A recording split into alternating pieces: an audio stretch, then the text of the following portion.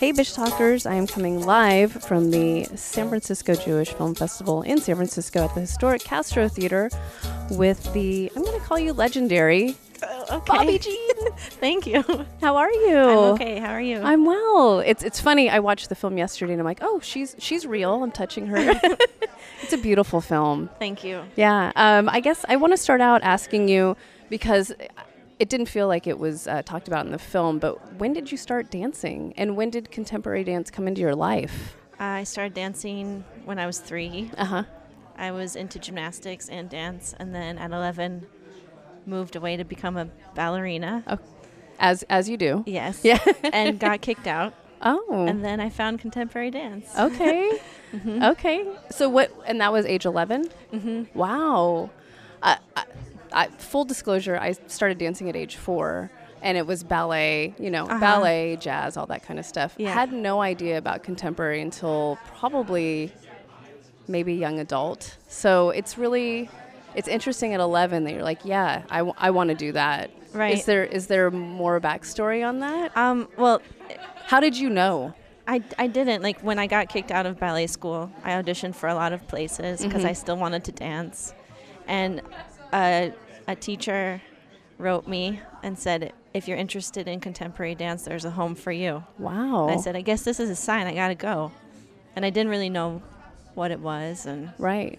I lucked out. That's crazy. I guess I want to change gears a little bit and talk about you living in Israel for 10 years, correct? 10 years. About 10 years. How did that change your life? In every way. Yeah. I mean, you were 21? 21, yeah. Just a little babe. And Yeah. Israel's not America at all. It's not at all. So how was the culture change for you? It's a big question. I know. We have a little time. It changed the way I sensed time and pleasure. And,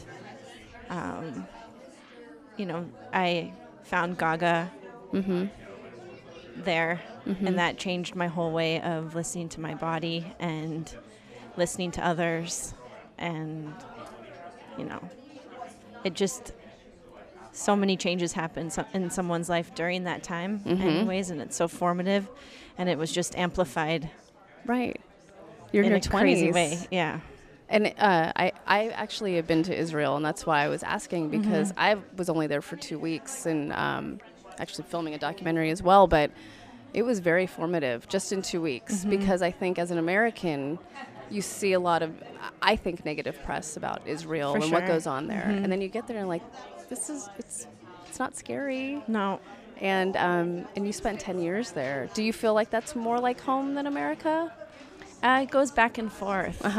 Sometimes, when I'm there, I miss home here. When I'm here, I miss home there. Right.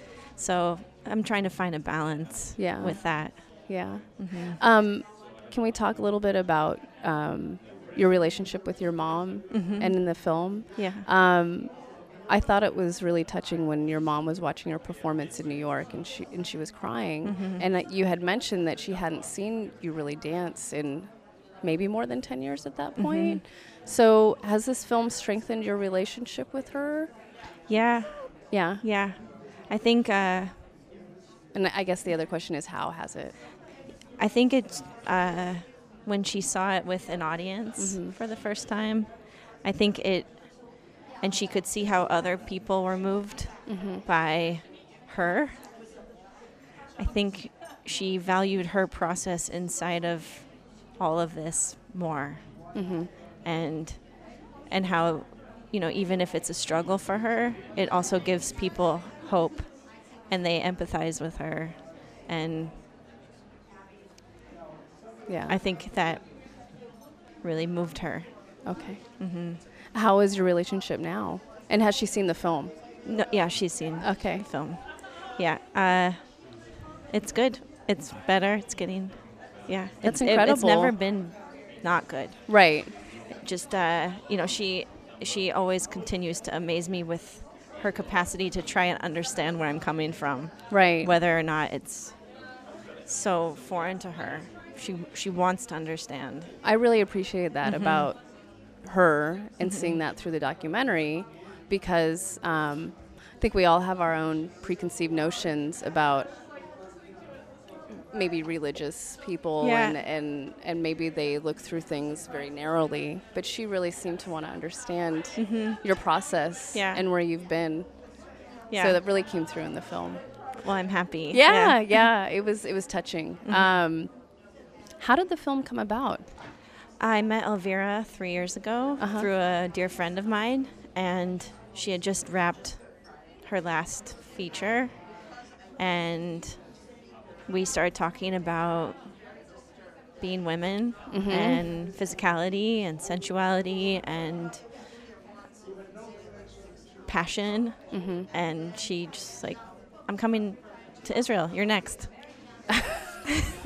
And how was being on camera every day for hours? Well, it was in spurts. It wasn't for like It wasn't months and long- months. Yeah. And I respect her so much as an artist and her voice, that, you know, it took a lot of letting go, but also a lot of trust from both sides. And it seems like that was what you were doing already. Yeah. With your own art, you were already letting go. Yeah. So was the process easier then for you? I feel like it was an actual, like, in my face, am I actually letting go? Am I actually it was a mirror a bit. You know, like the moments where, you know, you want to be alone, or like an animal when they're in pain, they want to hide. Those are the moments when she gets to actually do her craft. And from an artist to artist place, I had to respect that, Right. even though it was very difficult sometimes, you know. She also has an incredible, you know, she's one of the most inspiring women I've ever met. And she's a beautiful, elegant beast. Yeah. And when she gets a camera in her hands, it's like she disappears. And it's amazing. Right. Oh, the film, it's funny. My social media person this evening is also my boyfriend, but he was watching the film. He's like, is this a documentary, or is this a scripted feature? And I'm like, no, this is a documentary. Yeah. Especially the first half of that film, it feels scripted, which Yeah. is saying something about the director, because Totally. I feel like sometimes when you watch a documentary, you know it's a documentary. But the way that she shot it, it did feel very scripted, which it wasn't. No. It was all natural, Yeah, which says a lot about her. it's her. It's Yeah. all her. Yeah. So the dance piece, I'm going to talk about the elephant in the room, because I didn't know much about your dance piece.